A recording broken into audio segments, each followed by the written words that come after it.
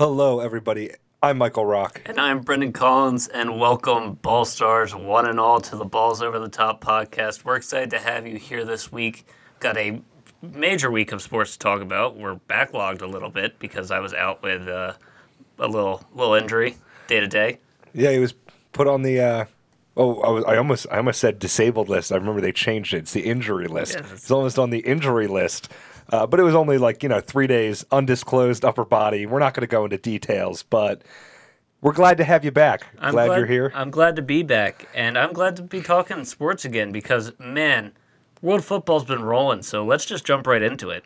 Yeah, and, real quick, also, we were delayed a few days because of pretty unprecedented snow here up in the Northeast. Oh, yeah. So we had to fight through the conditions even to get here tonight. So we're sorry for the delay this week. But, yes, let's roll right on into world football, and we got some excitement brewing in the Premier League, and I got to say, a few teams right now that you wouldn't expect are playing some pretty good football. Yeah, playing pretty well, but one team you do expect to be playing pretty well, pretty much week in and week out, is Man City, and they are at the top of the table with 6 straight wins. Yeah, I mean, they're a machine, right? They've just been chugging along. I don't know who's going to stop them right now. Liverpool, it seems like the wheels have kind of fallen off the wagon a little bit. They suffered a big upset result today. But all of the top teams, we're seeing hiccups. We're seeing slip-ups. We're seeing, Tottenham dropping points this week. Chelsea, it seems like, was on a free fall to the point where they had to sack their manager mid-season. Arsenal's just pretty much constantly a mess. And then even the other teams that were having pretty good seasons have been up and down. Your Aston Villas, your West Hams, Leicester, you name it. But City, it seems, have just been on a tear. Yeah, and it seems like the back line, bolstered by the new acquisition for this season at least, Ruben Diaz, Portuguese center back, has been really holding his own on that back line and kind of giving it a whole new identity. Yeah, and what's been impressive is they've been finding ways to win even in the matches where they're coming out looking flat, right? Obviously, last week they come out, they get the big fancy high-flying win against West Brom, 5-0, never in question. But then over the weekend, they have a match against Sheffield United, bottom of the table, Sheffield United. And they only squeak out a 1-0 victory, and, although Gabriel Jesus scored early in the match, that game did not feel locked away until the ref blew the final whistle. And yet you see time and time again, they do what they need to do to get the result. And it's not just in the domestic league. They're also getting results in the cup. I mean, we just saw them knock off Manchester United. Yeah, it's been quite impressive. What's also been quite impressive so far, these past couple weeks at least, West Ham's won 5 of their last 6, kind of coming out of nowhere after having a very kind of lackluster, weird, almost lacking an identity type start. Yeah, they were just kind of lingering. I mean, lower half of the table. When you saw other teams that had started out there really overperforming, again, teams like Everton and Aston Villa come to mind, had phenomenal starts to the season, and both of them are still holding really well in the table. I mean, overall, it was a disappointing start, but now, of course, we see this surge. We see them all the way up in 5th place at this point, and really 2 points away from taking over from the defending champions and moving into a European football spot, which is remarkable. Remarkable. They got the win today off the freshly loaned player and Jesse Lingard getting loaned out to West Ham and already making an impact. Do you think he's going to continue to have this kind of impact? Is this what West Ham needed to push them? It's funny you say this because I don't know if I'll be able to answer the question in that capacity. Is this what West Ham needed? I'm not sure because, they've won, they've been on a tear until this point. They've been really in great form. And I have looked at this trade from the opposite end, transfer. But when you look at Lingard's career, he was just kind of slumming on the bench at United. And whenever he was on the pitch, he was getting outplayed by those around him. And it's not like you could point to him and go, oh, it's inexperience. I mean, it is inexperience, but Mason Greenwood's younger. Marcus Rashford, I believe, is the same age or younger. Anthony Martial is only marginally older. You look, and they've all been able to thrive in that system, and they make more out of their opportunities than Lingard. And I was talking to this with a friend of mine who is a big United fan, and we were saying Lingard isn't really a United. He's not a big six starting 11 player, but what he is the best one or two players on a mid to lower table team. It's kind of almost like a Jack Grealish. I mean, I think Jack Grealish is better than Jesse Lingard, but it's kind of like that mold. Like a Theo Walcott? The Theo Walcott, the Wilfred Zaha, the guy who thrives, the Danny Ings, that thrives as the main guy on that mid-lower tier table team, but then when they get to a big club, the times that we do see those transfers get brought over, we don't see the production because it's like they can't handle that week in, week out. They need to be kind of funneled through them. Yeah, or can they not withstand being outside of the focus of the team? There's all sorts of different factors. I mean, obviously it varies player to player. I think with Jesse Lingard, he's the type of guy who needs more touches. Like you're saying, he needs more touches. He needs to be featured a little bit more on the attacking side and have the minutes to be able to get into form, break down defenses, do what he wants to do. And with the lineup and the money that United have, he was not going to see that play time. No, I mean, Bruno Fernandes is hardly coming off the pitch. And again, Rashford, Greenwood, Martial, Cavani. Yeah, Donny van Beek. Exactly. Everybody. There's a list a mile long of people who would get playtime over Jesse Lingard. Yeah, and that midfield's very crowded. I looked at this deal the second I saw it, and that was my approach. Wow, this is great for Jesse Lingard. Before he got loaned out, I was talking to my friend, and we were saying, hey, he's getting loaned out. It's probably going to be to a Premier League team, mid-low table. I was shocked to see it being a team like West Ham, who is directly competing with Manchester United for European football at the moment. It will be quite interesting to see. We talked a little bit about it, but we can continue to talk about it. Brighton has been on a little bit of a tear as well, terrorizing clubs who are used to being at the top of the table. Brighton winning 1-0 versus Tottenham and repeating that performance against Liverpool. Is Brighton a legit decent team at this point, or have they just been able to put together two good defensive performances and we see a return to, the mean, a regression to the mean? I think inevitably we will see a regression to the mean. I mean, right now they're running a really nice streak. I mean, I know they're unbeaten in their last 5. And so I think they've proven that they are a Premier League side. But I think in general, the last few weeks they've slayed some giants, so to speak, in a major victory against Liverpool today, 1-0, and a major victory against Tottenham, 1-0. But notice, they're 1-0 victories. They are incredible defensive efforts, incredible swarming presses, and then capitalizing on whether it be a set piece, on a counterattack, whatever it may be. And yes, it's admirable. You want to take your hat off to them getting those results against clubs with payrolls that dwarf theirs. And yet, I'm not going to sit here and say that they're going to be competing for European football or making much noise next year. Like, I think they would be still multiple years away from being able to put together even a run like a Leicester, which catapulted them into the top tier, the upper half of the table. I think Brighton remains a lower mid part of the table. Looks like for now they're going to be able to avoid relegation, but even after these results, keep in mind, even after this impressive run of form, they're still sitting in 15th place. Yeah, and that's true, but they have been on a pretty much continuing upward trajectory since they've made it into the Premier League. They've had a couple of good transfers that have gone their way. They've been pretty smart with what money they do spend. I wouldn't be surprised to see them creep up as a bigger team in the Premier League, but I don't think it happens this season. I think it's going to be something that we'll have to build over, consecutive seasons.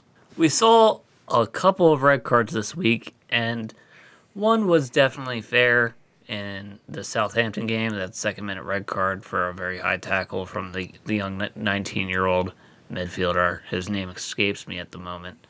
But we also saw one for David Luiz for Arsenal that was not as clear-cut of a red card. And it's interesting to me how VAR getting implemented into the league isn't being used for these red card scenarios, or is getting used for these red card scenarios, and it seems like it's punishing players further. Well, we know that the Premier League and the FA, it's not just the Premier League, but, well, no, it is just the Premier League, actually, have a problem with the VAR. And, I mean, it's not just them, it's all of Europe, but this is new technology. I do think it's for the better.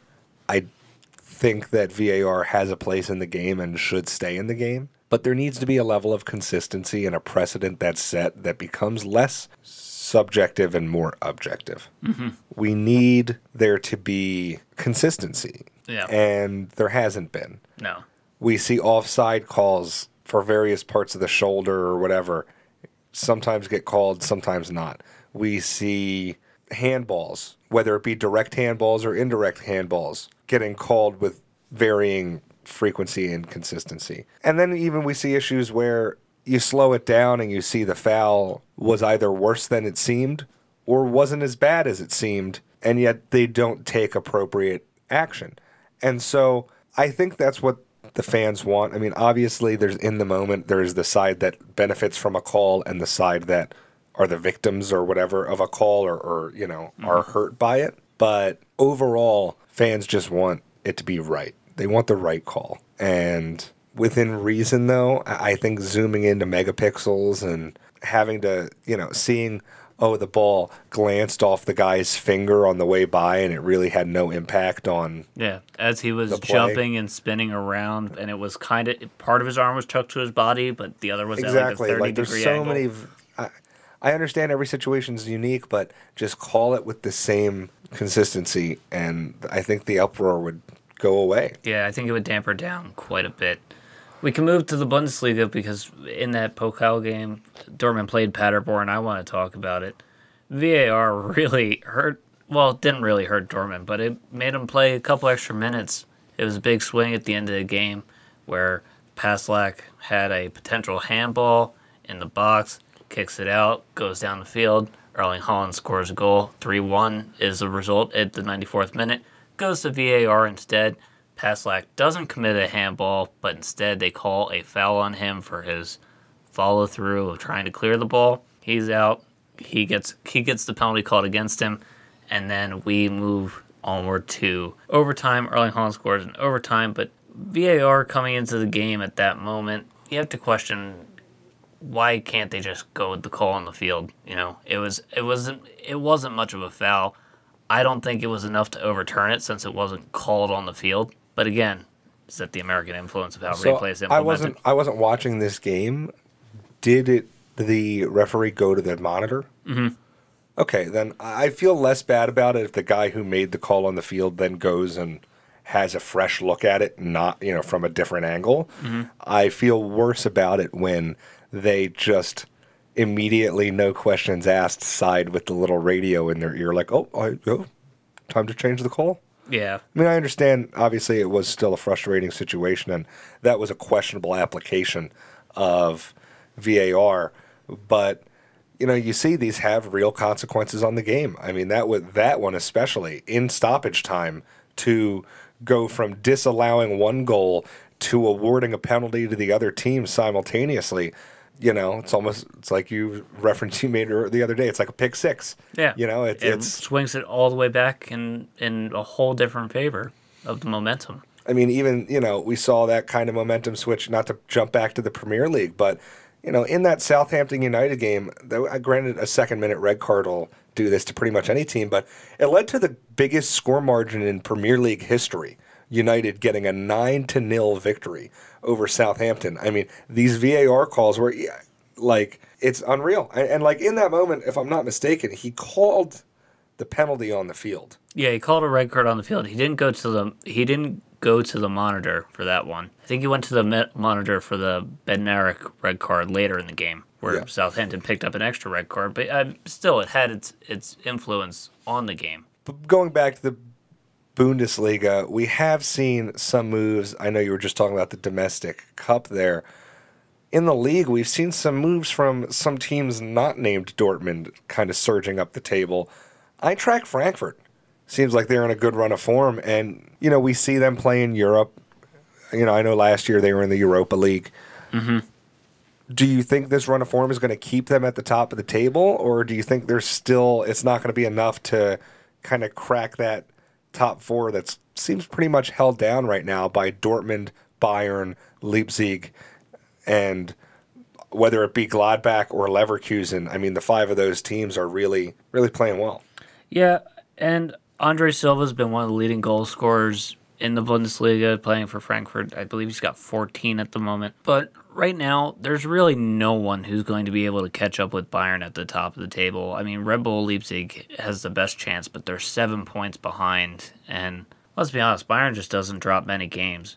That's a lot of ground to climb up this late into the season. We're almost at the 2/3 point. I don't see anybody catching up, especially with how tough the top of the table is. I mean, we talked about Gladbach, Wolfsburg, Frankfurt.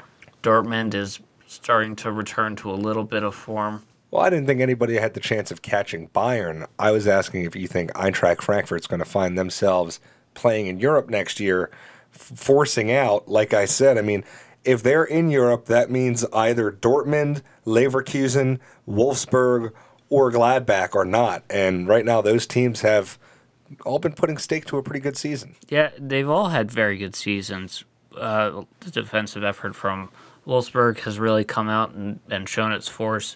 Gladbach has a very team system that's been working well. With the addition of Luka Jovic, I think Eintracht Frankfurt has a solid chance to stay in this Europa League contention, but it's going to be extremely tough. They have a brutal end-of-season schedule to get through, facing a lot of top clubs. It'll be interesting to see, but I wouldn't be surprised to see them hold on to that top spot, especially with the prolific goal scoring that they're getting as of late. Yeah, they do a match to keep an eye on. The end of this month, they are taking on Bayern Munich.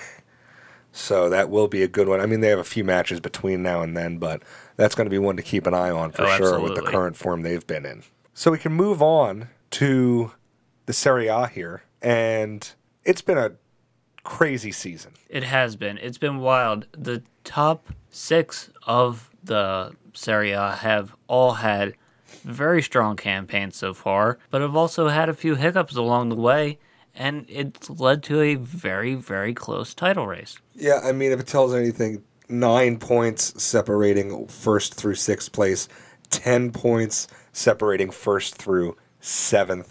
It is really unprecedented, at least, we see that kind of competitiveness often in the Premier League. We see it often in Italy, but as far as the Big 5 leagues go, I mean, those are really the only two that we see this level of really, really just tight-knit competition.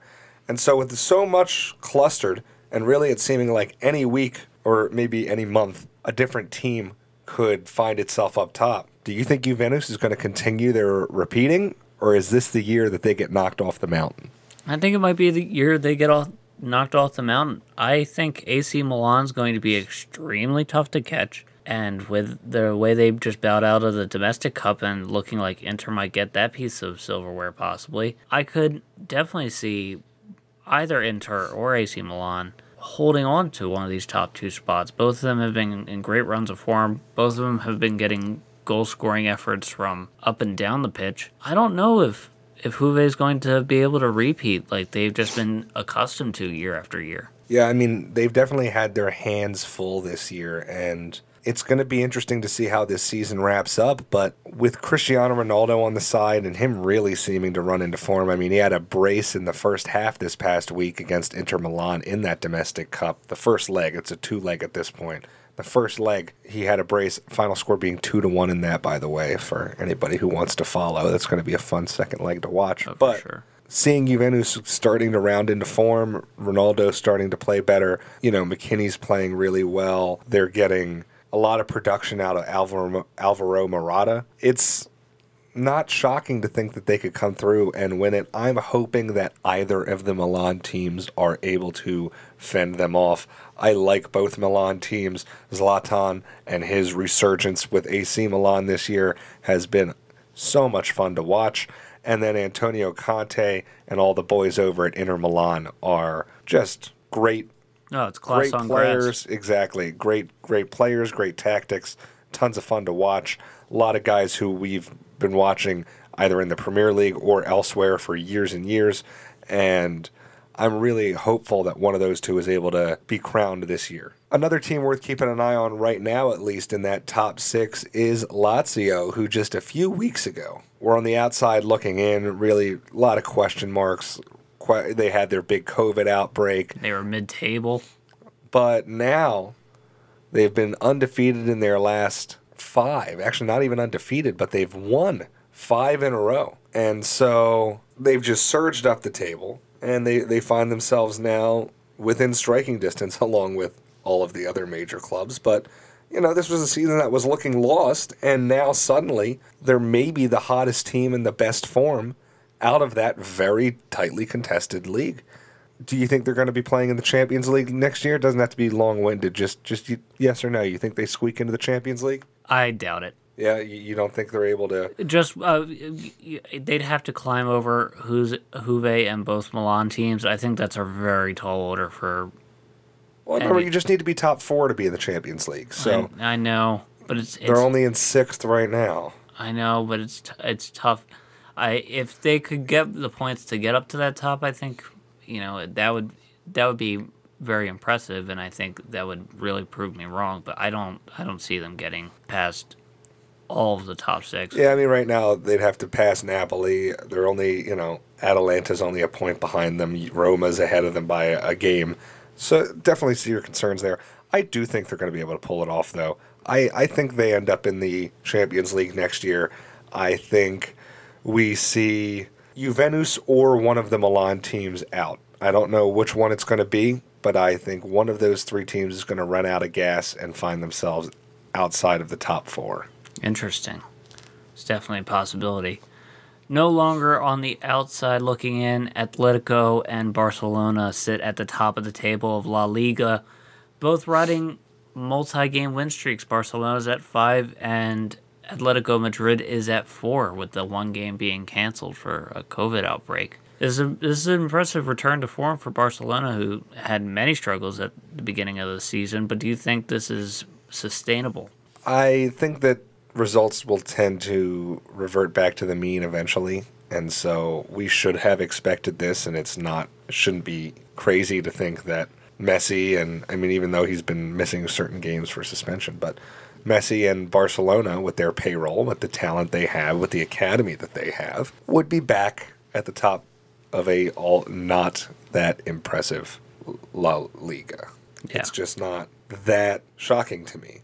I don't think they're passing Atletico, and Atletico is a full 10 points ahead of them right now with a game in hand. So I think this is Atletico's title to lose. Atletico has been the far more impressive team. They've been winning games convincingly, where Barcelona, it seems like, have been squeaking out wins of late. Again, I'm not shocked they're back at the top of the mountain where they belong, but I think this is going to be a year that the little brother, Atletico Madrid, is able to take a title away from the 2 big boys. It wouldn't be too surprising, especially considering where Barcelona is at right now. I mean, they've had headache after headache with a bunch of pain coming from Ronald Koeman dealing with Messi transfer talks, a lot of that coming out of PSG. The details of Messi's contract were leaked by, they believe, maybe the ex-president or someone else on the team, discussing all of his incentives and stuff. And Barcelona's also coming into a lot of financial trouble. It seems like they might have trouble maintaining this level of dominance over La Liga, and it seems like it could be possible that their run of dominance and class over the league might be running a little dry. As much as that seems like a possibility to me, it just seems like a club with too much talent, too much legacy, too much fanhood and following to fail. And maybe they'll have 1 or 2 off years, but especially when everything opens back up and, they have one of the biggest stadiums in the world, they're going to be printing money again and bringing in the biggest names and the biggest stars and throwing that cash around as they like to do. But enough about the leagues. I know we peppered a couple names around here and there in our updates, but we also saw the transfer deadline day for the January transfer come and go. And gotta say, it was pretty underwhelming. I mean, I know we had a couple of decent names, and we'll get to those in just a moment, but overall, I don't know whether it's COVID, and the money fallout that's still trickling down through that and still hitting the clubs where it hurts, or maybe it's just the obscured scheduling and the rush of games and everything going on, but it seems like we did not see anywhere near as much movement as we tend to. No, it was a relatively quiet window. I think one of the biggest names we saw is Real Madrid loaned out Martin Odegaard to Arsenal. Yet the young budding superstar is going to be, in theory, getting some playtime in an Arsenal side that has been struggling, but this raises a lot more questions to me than answers. Odegaard has been one of the best young players in La Liga over the last few years, and if I were Real, I would have been trying to loan him out in the preseason if I didn't think he was going to get the play time. I don't know if he cracks that lineup at Arsenal. If he does, it seems like a poor decision for Mikel Arteta to be clogging up their midfield with an attacking player who, yes, might provide a spark, but on the same token, isn't helping your backlog and lack of development that currently exists. I mean, yes, there is the hole from Mesut Ozil, but remember, he was playing with the U18s. He wasn't even getting starting time. But that does bring me to a good point. Mesut Ozil was also on the move. The Premier League's highest paid player, if I'm not mistaken. He's highest or third highest. It's him and Gareth Bale are first and third. I don't remember who's who. Mm-hmm. For a long time, he was the highest paid player. Yeah, I think just Bale coming in bumped his salary down a little bit. Regardless, we see Mesut Ozil moving to Turkey. As we've seen in the past, they brought in big names like Wesley Sneijder and Didier Drogba to Galatasaray, the Turkish capital. And so it should be an exciting opportunity for him.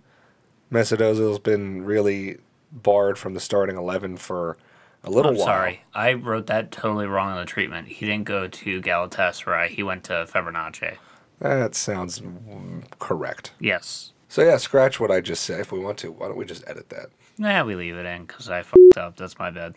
Alrighty. Well, that wasn't the only moves we saw. No, not at all. Ozan Kabak goes to Liverpool for 275 mil. The young center back leaving Schalke and the smoldering crater that side is to join a Liverpool side where he quickly becomes the best healthy center back. Well, it was a necessity signing for Liverpool here. I mean, seeing the injuries pile up on that side of the ball, he fills a massive hole and immediately upgrades that side. A couple of smaller name players on the move. We saw Sanson going to Aston Villa, Joshua King moving over to Everton, and Tomori got loaned from Chelsea to AC Milan. Andrea Milic also was on the move. Yeah, he leaves that Napoli side to go to Marseille in France. And lastly, we had two pretty big moves involving the Serie A. The first one is Roma brought back El Shaarawy, which the young Italian flairful winger has pretty much moved. Seems like he's always on the move. Yeah, he hasn't really found a home and hasn't really found a system that's fully worked around him. I mean, obviously a player that's full of talent, but still hasn't been able to put together continued impressive performances. Yeah, I mean, he reminds me of one of those players. I hear this about St. Maximin on Newcastle as well, where it's like they are so almost volatile that it becomes difficult for a manager to incorporate them because they pretty much don't follow any direction. Like, you tell them to go one way, but if they think that they can do it another way better, they're just going to do that, which, by the way, there are plenty of players that earned that creative independence there, but it has to be earned. Exactly, and these guys are usually playing in systems that don't cater to that as much, where, a team like Barcelona or with superstars, it can kind of almost be like isolate and let the superstar do his thing. But when your whole system is based around not superstars, but teamwork and being in the right place and spreading out the team and balancing and being, defensive responsibilities and shifts and all these different things. It's like good pressing and exactly. Then a lot of times those players don't tend to ever find their spot. They're not good at being cogs in a machine. And the last player on the move that I wanted to bring up is Papu Gomez, the lifelong Atalanta player, is now on the move to Sevilla. yeah, and he goes for a really cheap price tag of only a little over $6 million. It's crazy to think that there weren't more buyers in that market. I mean, Papu Gomez has been an impressive attacker for quite some time, and he's continued his form into this season. And he's led his teams into European contests. I'm surprised that the fallout seemed to hurt his stock in the transfer market a little bit. Yep, I also did misspeak. He wasn't lifelong at Atalanta, but that's the only Big Five league that he has played in. So before that, he came from Argentina. And I will say, I agree with you there. His price tag is shockingly small. This is a player that you would think could command the type of return that a guy like, Cavani, Van Persie, a lot of these older, impressive attackers get later in their career. Yes, they're not going to get the flashy money because of their age, but single digits? Exactly. It's surprising. I mean, it's like when we saw Blaise Matuidi go for really a embarrassingly low price from PSG to Juventus.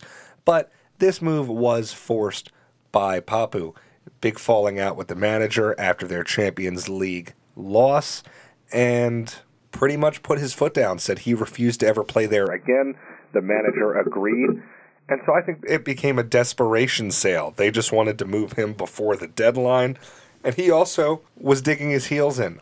He wanted to play in Spain. He said he either wanted to stay in Italy or play in Spain.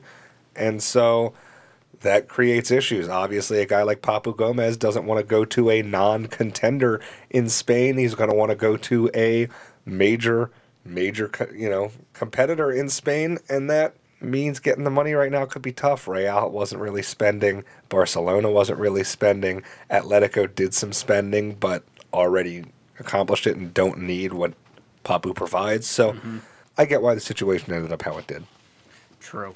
Let's move over stateside, though. We have the MLS, and there were a few players on the move from the MLS as well during that transfer window for Europe.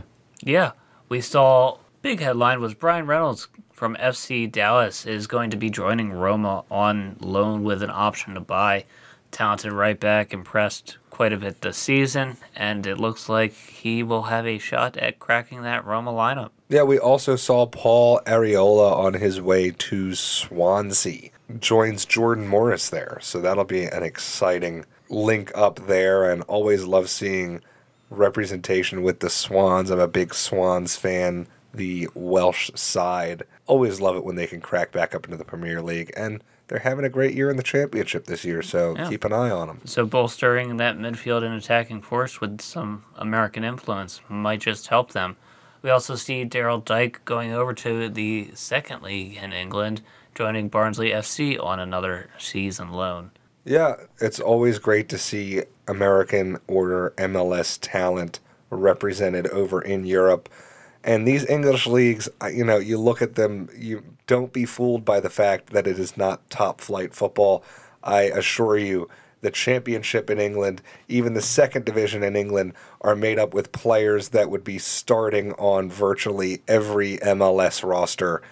So this is a step up for these players' careers, not a step back. Absolutely, and it's all young guys who have improved and impressed early in their MLS careers and getting these chances overseas. It's exciting to see. Yeah, and it makes sense because there's a chance that they might not have those chances to be getting the play time in over here this year. Yes, it looks like a possible lockout being flexed by the MLS is burgeoning. Players Association has come to the table. They've negotiated in good faith. We've seen an effort where they've brought negotiations back to the MLS league itself, but the owners seem to be holding pretty firm. I know they've taken tremendous losses, but Players have offered pretty nice deal. A lot of salary cap freezes up until 2026. It'll be tough, but if we see the lockout happen, we know MLS owners will be to blame, and that could be very bad for the health of the league. So it'll be something that we keep an eye on. Deadline is tomorrow, but we'll see what tomorrow brings. They might push it again. They already pushed it once. But let's jump over to a league that's really heating up in the action, and it's not because of players with fevers. Yeah, the NBA, it seems, has gotten things relatively under control after a pretty hectic couple of weeks. Major outbreaks in teams like the Miami Heat, the Washington Wizards, the Memphis Grizzlies were putting big black marks on the season and causing dozens of postponements and reschedulings. And yet this week, they laid a solid zero burger. No new positive tests in the last week. They will hopefully be getting things back on normal and make this a trend, but we'll see. Let's hope that wasn't the anomaly. Yeah, and I know the new guidelines were thought to be a little bit totalitarian, but if they're working and they keep the season moving at the pace that it's going now with, no new positive tests, I think it'll be something that we all look back on and find worthwhile. I also want to say NBA players in general have, for many years, have made it fairly obvious that they don't care that much about the regular season. So these players, obviously they want to play. I'm not implying that they would be reckless with their health, but getting on a big soapbox and beating their chests over the fact that, one of their games, they only were allowed to have 8 guys suit up because of contact tracing. In the grand scheme, the teams that are going to deserve to make the playoffs are going to make the playoffs. The teams that aren't won't. And that's why they had the talks of bringing back the play-in tournament. Mm-hmm. We'll see how that goes. But right now, we can talk about the East, and we love to talk about it because Sixers are first. Yeah, we won't have to deal with a play-in tournament, which is great. The Sixers right now holding down the top spot in the Eastern Conference. Boy, that feels nice to say, and, it's starting to make me think. I almost just said that Brett Brown was the problem, but that would almost be a little bit cruel.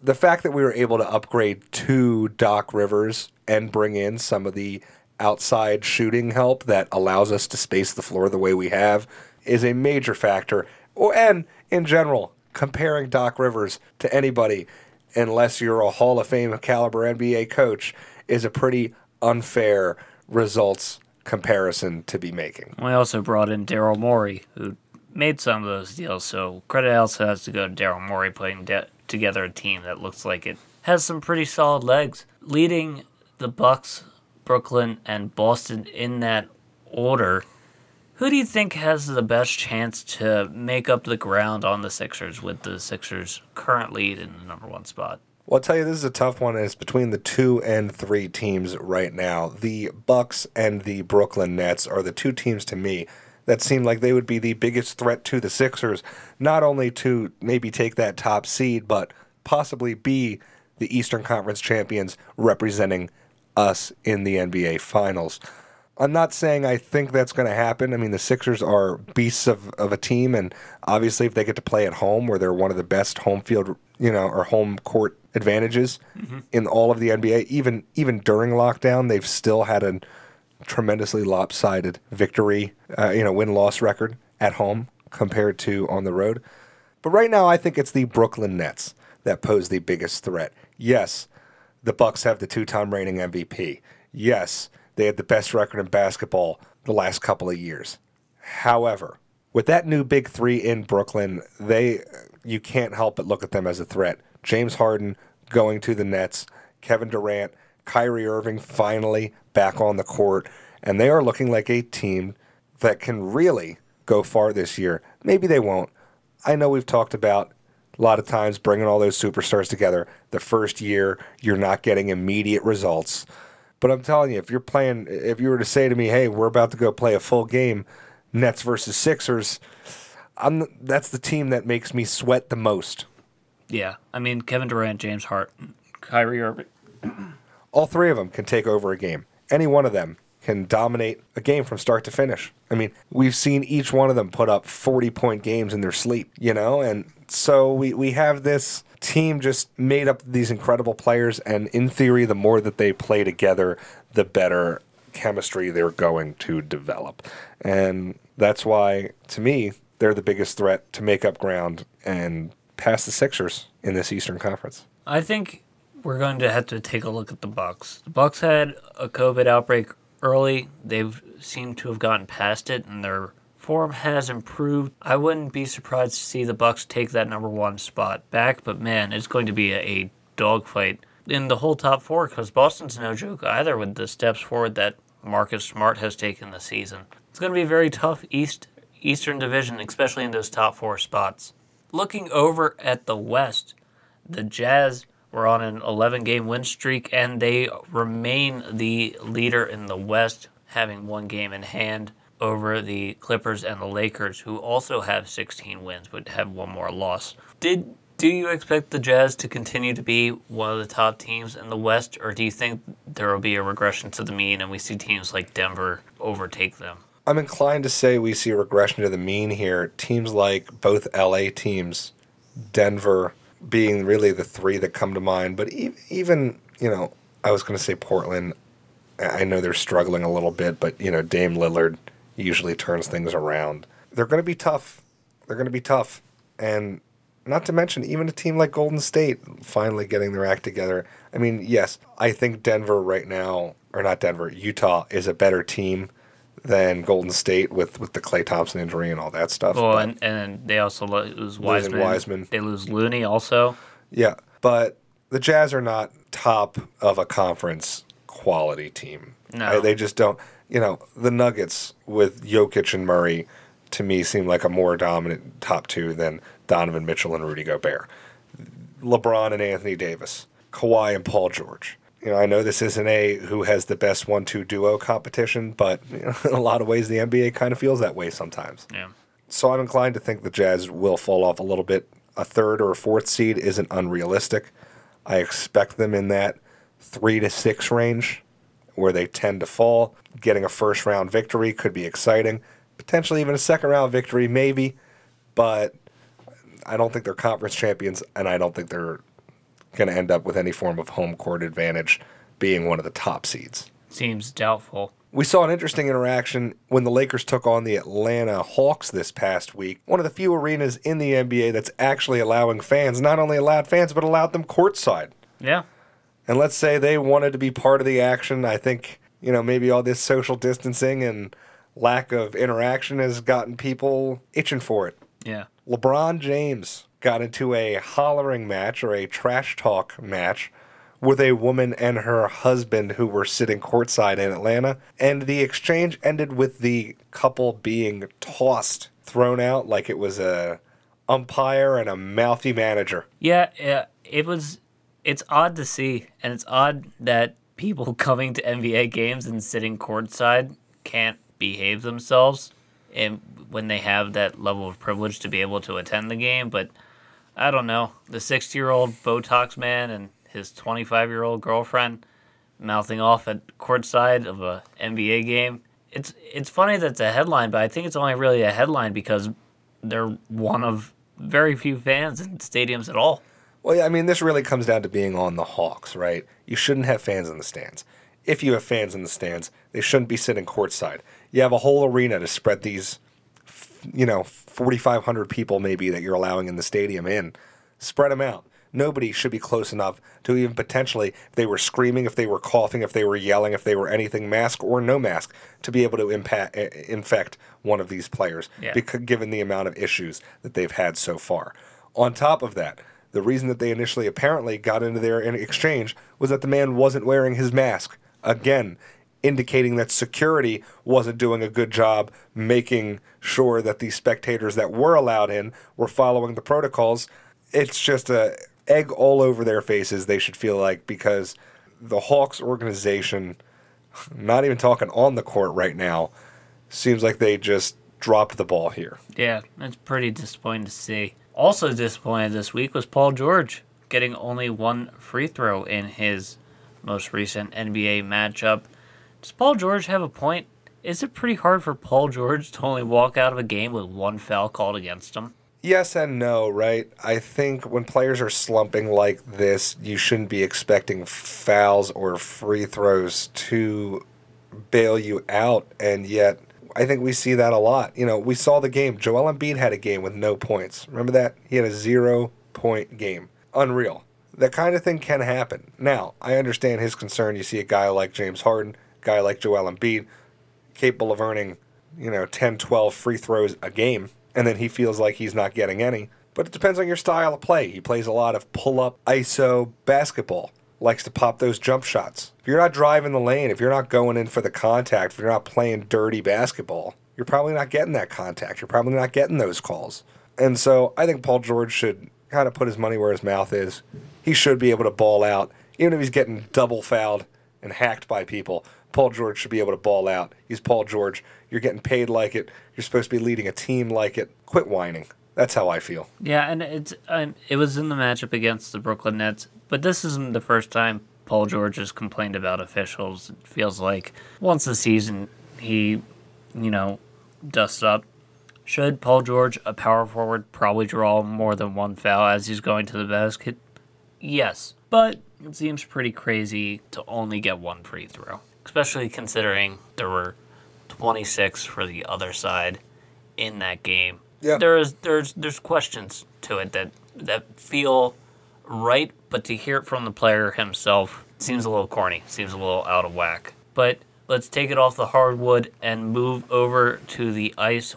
NHL action is back. Pretty much all teams are playing at the moment. Yeah, a couple of outbreaks, though. I mean, the NHL has been getting worse, not better. That feels like they're right in the middle of that slump that the NBA had to deal with, and the NFL.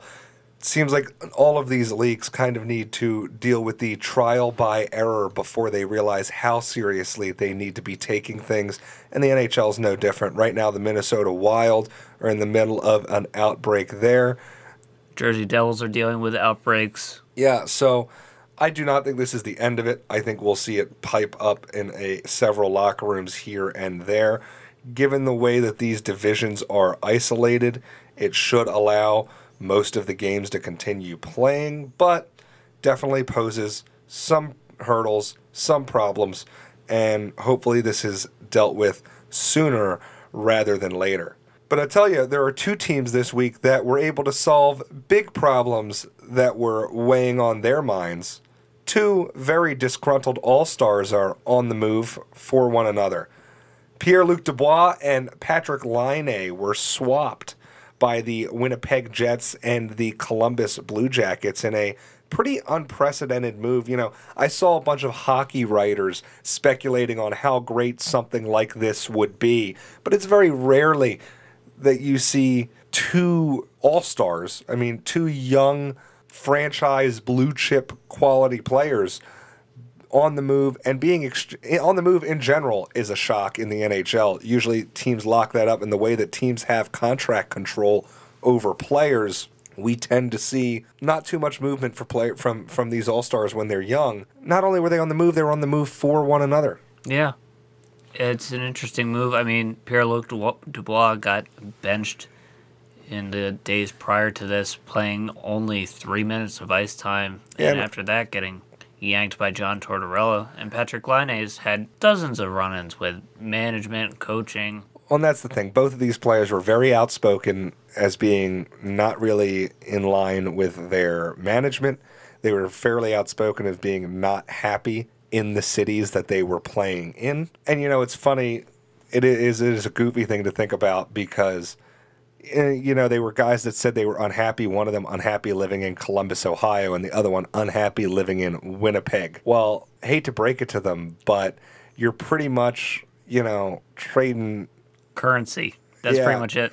Yeah, like you're you want to play in one cold small market, or you want to play in the other cold small market? Yeah, so it's definitely going to be one that could have major implications. Obviously, the trajectory of these players' careers will now tell who is the real winner, and also if either of these teams are able to retain the services of either of these players will also have a big influence on it. But it's interesting to see, these players will always be tied together now, kind of like how we saw Eli Manning and Phillip Rivers. I mean, when you see all-stars swapped for one another, kind of gives them a link from that point moving forward.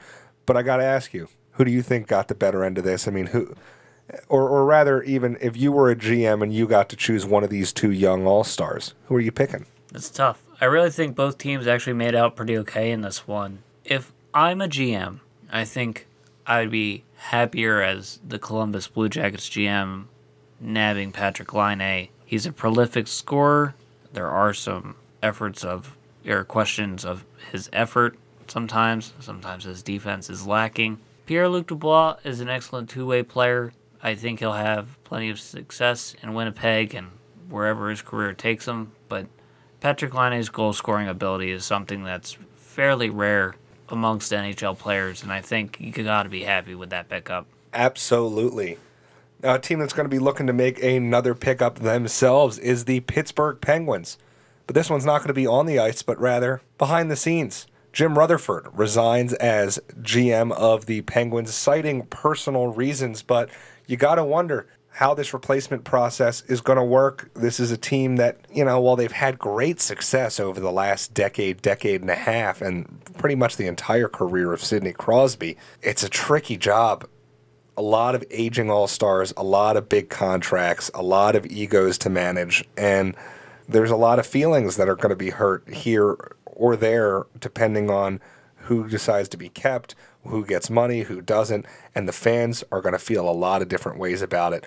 That's a job that's going to be tough. I don't think I'd want it. No, it's not an enviable position. You have to wonder if Jim Rutherford's personal reason was not wanting to deal with the headache that the upcoming off seasons are going to hold for him with a very tight salary situation. I mean, they've paid their all-stars quite well. Their core is aging. They don't have a ton of in the tank to replace what's going to be aging out and what they'll be losing out on. It looks pretty tough, but we saw another GM on the move. This one out from the press box and down behind the bench. Vegas GM Kelly McCrimmon goes behind the bench for the Las Vegas Golden Knights as the COVID-19 virus hits the coaching staff. Yeah, he fills in as the de facto head coach for the night. Got to be an interesting move for him, taking one hat off and putting another one on. It seemed like the players rallied around him, though, played a good game, and he was able to fill the role fairly successfully, but definitely a fun storyline there. It's always neat to see people stepping out of their comfort zone and into a new position.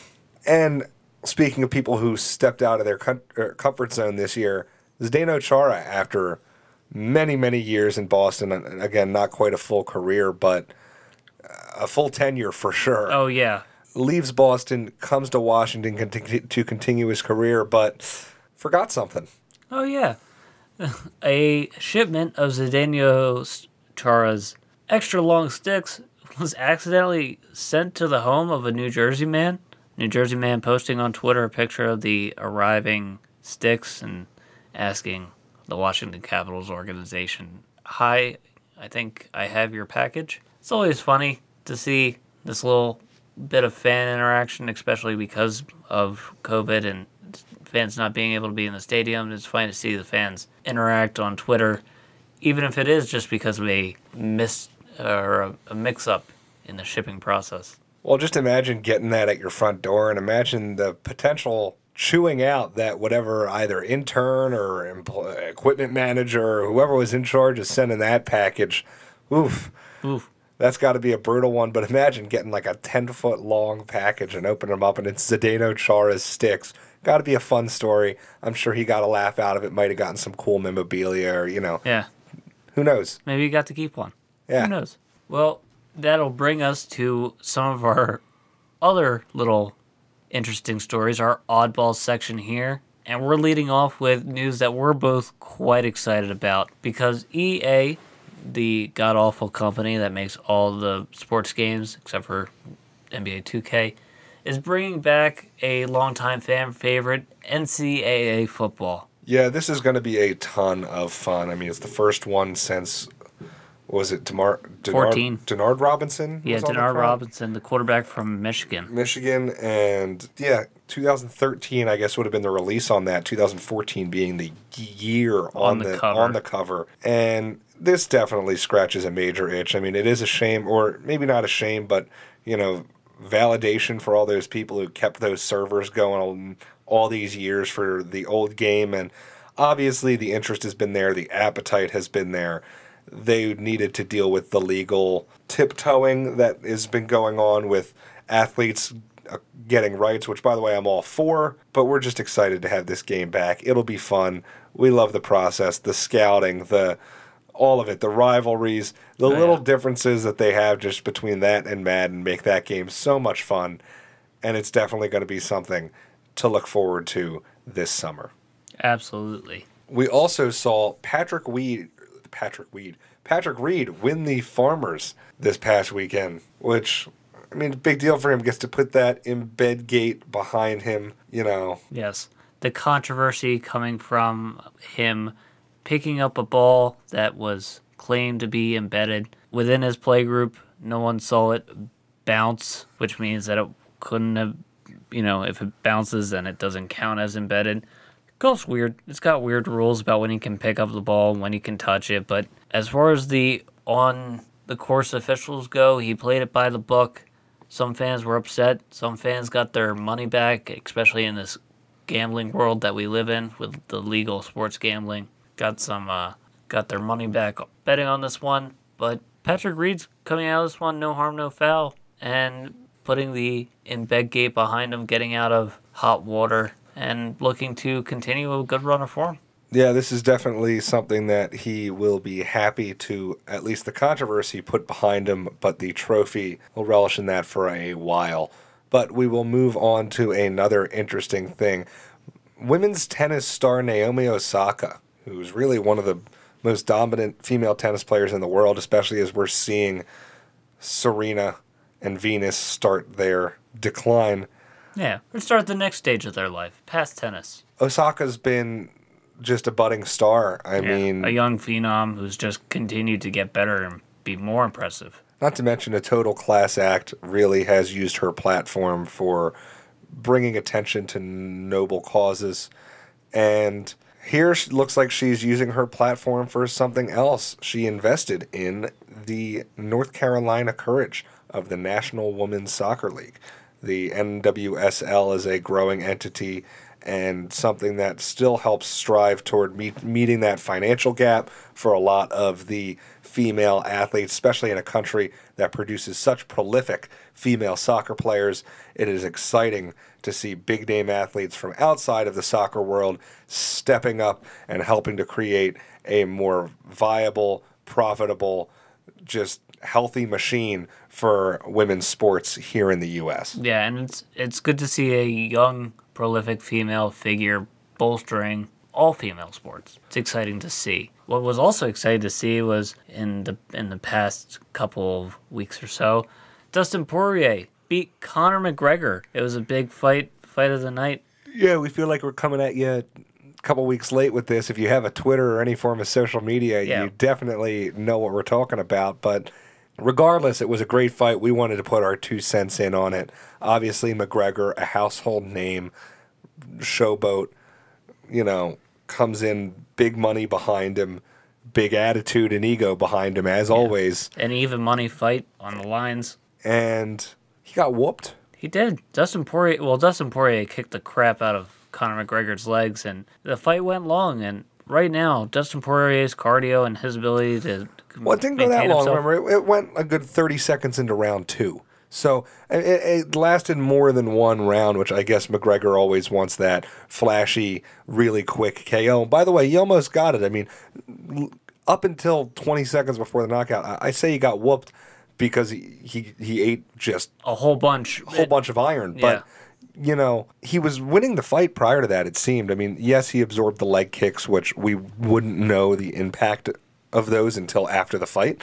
But if you had asked me, if you had paused the fight 20 seconds before the knockout, just paused it, and turned to me and said, Michael, wow, so you've seen the first, well, it ended up being 98% of the fight, but, you've seen the first, 5 minutes and 40 seconds of the fight. What are your thoughts so far? I would have been like, oh, McGregor's going to probably put him to sleep, put him down this round. Maybe it'll go to the third. Well, had me eating my words, it just immediately, Poirier turned things on his head, seemed like smacked McGregor a couple times, dazed him, and then smelled that blood and attacked. And finished. And it'll be interesting to see where mixed martial arts goes from here and the UFC go from here, hoping to see maybe Dustin Poirier get another big fight. Sticking with MMA a little bit, Ben Askren, after retiring from his UFC fighting career, is going to step into the boxing ring with Jake Paul. But I don't want to talk about Jake Paul anymore. So we're going to move to baseball instead. And we can headline baseball with the exciting news. Phillies make some re-signings. Yeah, the Phillies finally did the right thing and bring back JT Realmuto. Huge deal for them. Cornerstone of their baseball team. Really, their all-star. Would be just tragic to have lost him, especially considering what we gave up to acquire him.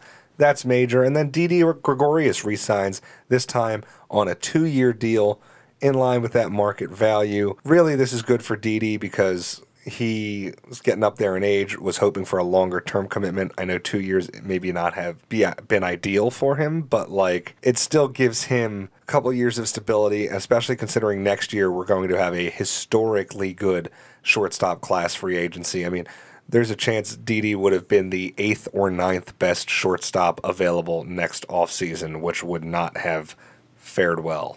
No, not in trying to get a new contract for himself.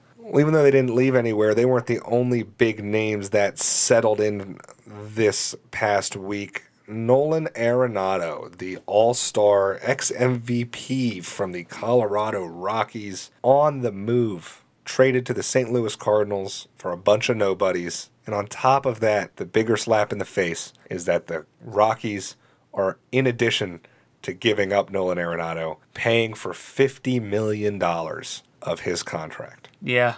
I mean, Rockies, it has to be financial reasons, right? Or is it the fact that the player wants out and you just kind of got to get that value? I mean, he just re-signed the past offseason. Yeah, and I know he said he wanted out, but he said he wanted out because they weren't producing around him. He said, listen, I don't want to stay here if you guys aren't going to surround me with talent and help bolster this team to help me win. And they said, well, we're not adding talent now.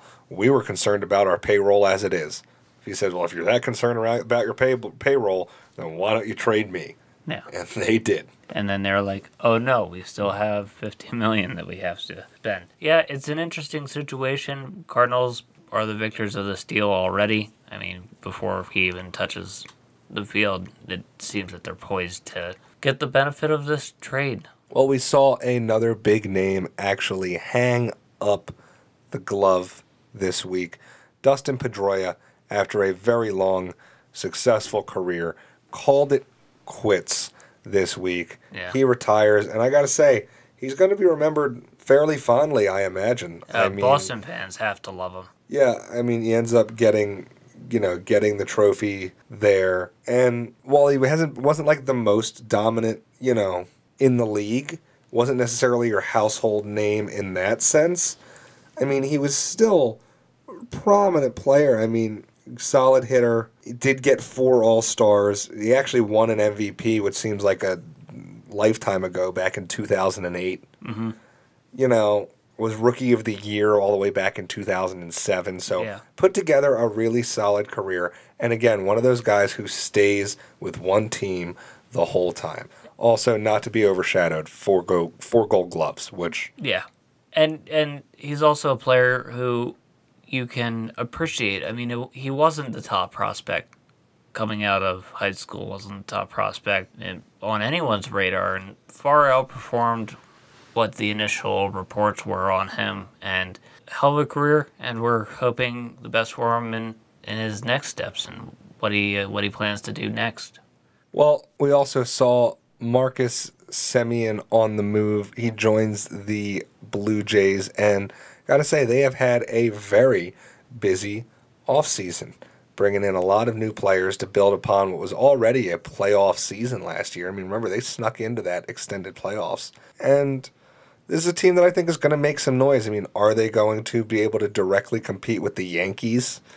I don't know. But also the Yankees have, seems like the Eagles of Major League Baseball in that they're just more injured players every year than anybody else. And so if that bad luck continues and the way that the Tampa Bay Rays sold out after their World Series run, we could very well see that Toronto team make up some serious ground and I think put together a pretty respectable season. Yeah, I mean, they've bolstered their bullpen. They've added plenty of everyday players and a couple of players to come off the bench and help them. It's been impressive. We got some big names, though, still in free agency, namely Trevor Bauer and Marcell Ozuna. Still haven't signed with a side. Now, Trevor Bauer, I'm not that surprised. Pitchers have that little added benefit of getting to sign later because, their preseason camp tends to be a little bit lighter and just, working on warming up for the season. But Marcell Ozuna, coming off that powerful bats of the Atlanta Braves, I'm surprised there hasn't been, more still smoke guys around even him. like Justin Turner, even hell, Cody Bellinger, it took that arbitration for him to finally sign. I mean, we've seen a lot of players, even Gavin Lux, also on the Dodgers, from the Dodgers team, that championship team, still unsigned. There's a lot of baseball talent still in the market, and I feel like we see this, though. I mean, remember last year, it wasn't until the start of training camp that we saw a couple of those big-name free agents finally sign. I mean, those pitchers holding out, finally signing. So I think we keep an eye on it. We're going to see those dominoes start to fall, and, the teams are trying to hold out and grab a bargain. I don't think these players want to be without a job come the start of the season. No. It will be interesting to see. But let's move on to the NFL. We got the big game coming up this weekend. We got to call it the big game because we don't want to get a strike against our very small, humble podcast. But it's exciting, and we've got plenty of news surrounding it. Sarah Thomas is going to be the first female official to be joining the staff for the upcoming Super Bowl. Yeah, that's really exciting. Obviously, a big step for women coaching in the NFL. Really want to see this movement continue to move forward. I mean, she's not coaching, but, women presence in the NFL. Obviously, there's also women coaches, is what I was thinking about, on both sidelines. I believe it'll be the first time that there are female coaches on both sidelines in NFL history as well. Yeah. But there's an interesting aspect also going on because the Tampa Bay Buccaneers become the first team to ever be playing in their home stadium for the Super Bowl. And we found that there are going to be some limitations, such as they will not be allowed to fire off the cannons that they fire off in celebration for the Buccaneers when they score. I mean, I imagine this makes sense. You can't have any disproportionate beneficial things. I mean, think about it. If it were a normal independent Super Bowl, regardless of which team scores, you're firing off the same type of Cannons, fireworks, whatever. Celebration. And so it makes total sense to me. But it is funny, things that you probably would not have had to have thought of. Yeah, something that you wouldn't normally have to take into account. Something that you almost never take into account is going to get your hair cut by the team barber, and then halfway through, he finds out he's positive for COVID. And that happened to the Kansas City Chiefs barber who was cutting 15 players' hair. He was a team hired barber. Yeah. To come in to obviously try and limit the spread, not having these guys go to their own barbershop, et cetera, et cetera. Everybody was wearing masks. We'll talk about a backfire, right? Yeah. You don't want your players to go get their hair cut at their own barbershops, so you bring in a guy who has COVID.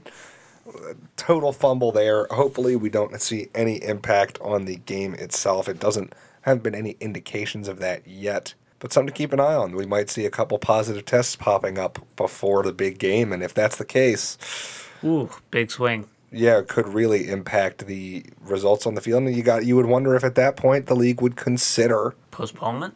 Yeah, I don't even know if you could crazy. This late, That's but hard. Could you if you found out Pat Mahomes or Tom Brady or, again, at the Chiefs. So what if it was Pat Mahomes and Travis Kelce in the receiver group?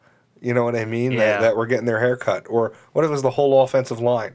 The offensive line, the center was getting his hair cut.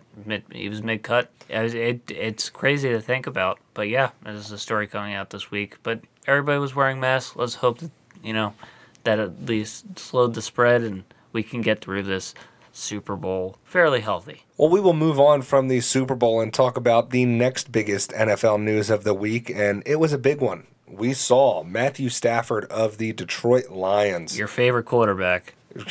Don't even. Getting traded for Jared Goff of the Los Angeles Rams. And it's the first time in NFL history we saw 2 number 1 overall picks being traded for one another. Yeah. And Los Angeles Rams also shipped over a couple draft picks in this trade. I believe it was 4. I think it's 4. I think it was like 2. It was a lot of draft picks. I know there was at least 1 first rounder in there. I don't remember if it was 2 first, 2 second. I know there's a third. I actually think it's 3 firsts and a third. 3 firsts and a third. Either way, this is a huge blockbuster trade. It came seemingly out of nowhere, especially with names that have been on the quarterback market. I mean, Deshaun Watson formally put in a trade request. There have been rumors circling around Carson Wentz. There are plenty of teams who need quarterback help and don't have a solidified starter. So to see Matt Stafford be kind of the first quarterback domino to fall and find a new team, and then Jared Goff also getting swept in that, I think it's pretty crazy to see. Now, coming out of this, though, who do you think the winners and the losers of this trade are? Well, I think the winners are clearing away the Detroit Lions, which it's going to surprise a lot of people. Everything I've been reading, the consensus has been like, oh, how great for the Rams. They get their franchise quarterback. Sean McVay is going to be able to really build an offense now. But I've used Matt Stafford as the butt of jokes time and again. I do not think he is an elite NFL quarterback. I think he is serviceable. I think he is a serviceable NFL quarterback. But that is what you had in Jared Goff. So essentially, if I'm not mistaken here, you traded a 26-year-old serviceable quarterback and, by the way, correcting myself again, 2 first-round picks and a third. So you traded 26-year-old first overall pick quarterback, 2 first-rounders, and a third-round pick. For a 32-year-old quarterback who maybe does certain things better than Jared Goff did, but overall... He's got more arm talent. But overall, still to me, falls into the serviceable, mediocre, decent. I just don't see how this was the move. Like, could you honestly look me dead in the face and tell me that Matt Stafford has been more impressive to you in the last few years than Ryan Fitzpatrick? I couldn't. And Ryan Fitzpatrick would be available for a third-round pick? Yeah, for a fraction of the price. I think it was a ton to spend, and I think maybe the Rams overspent. But what do we say is always the best ability of a quarterback? It's availability. Matt Stafford's tough. He can hang into a game, and he's coming into a system where the defense is going to bolster him up. This Rams defense We're talking, though, about Jared Goff, who just played with a broken hand and won a playoff game. I mean, don't tell me it's toughness that has Jared Goff. It was, granted, maybe, okay, if it's arm talent, that's one thing, but even then, I saw Jared Goff turn Cooper Kupp and Robert Woods into top-tier NFL receivers from guys that were slot borderline backups. And you could argue maybe it's the offensive system, but I don't think I've ever watched the Rams play and been like, oh, Jared Goff's arm is the problem. I think you've raised the floor of your quarterback play. I think if you look at the worst days of Matt Stafford and you look at the worst days of Jared Goff, you're going to see more bad days from Jared Goff. And I think at the end of the day, the Rams are going to be pretty happy about this, but man, that was a fat price tag for a 32-year-old quarterback. Yeah, who's never won a playoff game. But we'll move on.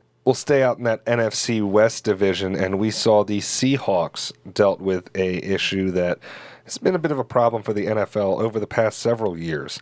Offensive tackle Chad Wheeler was charged with domestic violence after brutally brutally beating his girlfriend, strangling her to the point of unconsciousness, and then when she regained consciousness, asking her how she was still alive.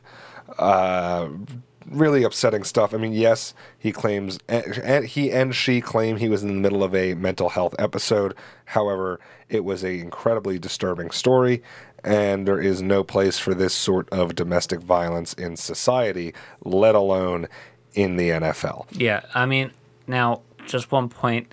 He was a former Seahawks offensive tackle. He was out of contract, and that contract's not getting renewed now. But we hope for his recovery. We hope that the NFL makes more aggressive advances at combating this seemingly systemic issue that they've had amongst players in the league. Yes, not to also deal with technicalities, but I actually think he was still technically on the team because even though his contract is expiring, I think they last until the end of the league new year. But the Seahawks proactively cut him.